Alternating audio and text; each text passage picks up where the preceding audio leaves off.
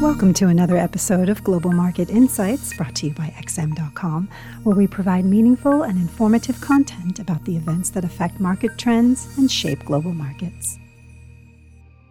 Welcome to XM.com for the Daily Market Comment podcast for Friday, February 12th by Mario Hadjikyriacos. I'm Christina Marujos. Equities were almost headed for a red session yesterday before news broke that the Biden administration will try to alleviate the shortage in chips, lighting a fire under semiconductor stocks that ultimately saw the whole market turn green. Soaring consumer demand for electronics during the pandemic, coupled with supply chain limitations, has given rise to a global scarcity of chips that has plagued multiple industries, putting executive action on the table. The S&P 500 managed to close almost 0.2% higher, refusing to retreat from its recent record peaks, even as the overall risk rally appeared to be running out of juice. The same old stimulus and vaccination stories appear well priced in by now, and there's a sense that investors are looking for the next big theme that will drive sentiment. Wall Street futures are marginally negative on Friday, perhaps as traders trim their risk exposure ahead of the weekend and take some profits.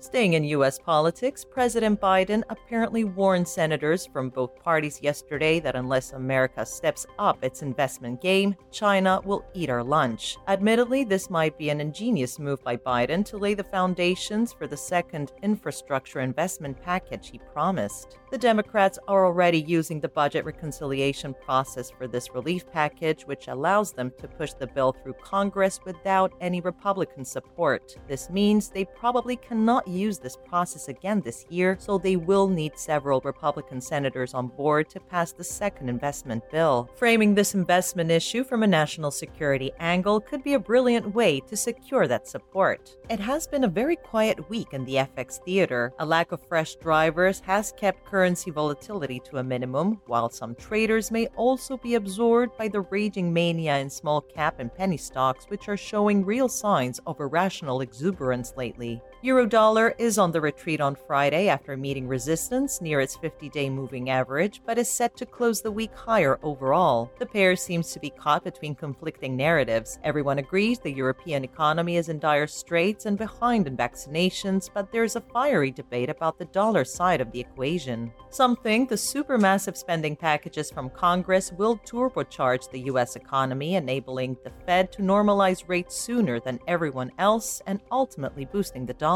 Others believe the dollar will be a victim of its own stimulus success. If the economy fires up and riskier assets perform well, the reserve currency could crumble as safe haven plays are decimated. The truth may be somewhere in the middle. The greenback could stay under some pressure for now, while the U.S. economy is still in trouble and the Fed refuses to entertain the idea of QE tapering. In the coming quarters, though, once all the federal spending flows in and the economy fires up, the dollar could realign with U.S. fundamentals. The reserve currency won't behave like a safe haven forever. Elsewhere, the British pound is on the back foot today, despite a stronger than expected batch of GDP data for quarter four. A mild tone of risk aversion has also grabbed hold of the commodity currencies. The only highlight today will be a speech at 3 o'clock GMT by John Williams, the Fed's third in command. Beyond that, liquidity will be in short supply in the coming days. American desks will be away for a holiday on Monday, while China and most other major Asian hubs are closed through Wednesday for the Lunar New Year. This raises the risk of sharp moves without much news behind them, or even outright flash crashes if any real news hits the wires in a thin liquidity environment.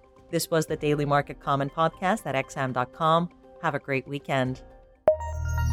Thank you for listening to another episode of Global Market Insights, brought to you by XM.com. For more in-depth technical and fundamental analysis, be sure to visit www.xm.com/research.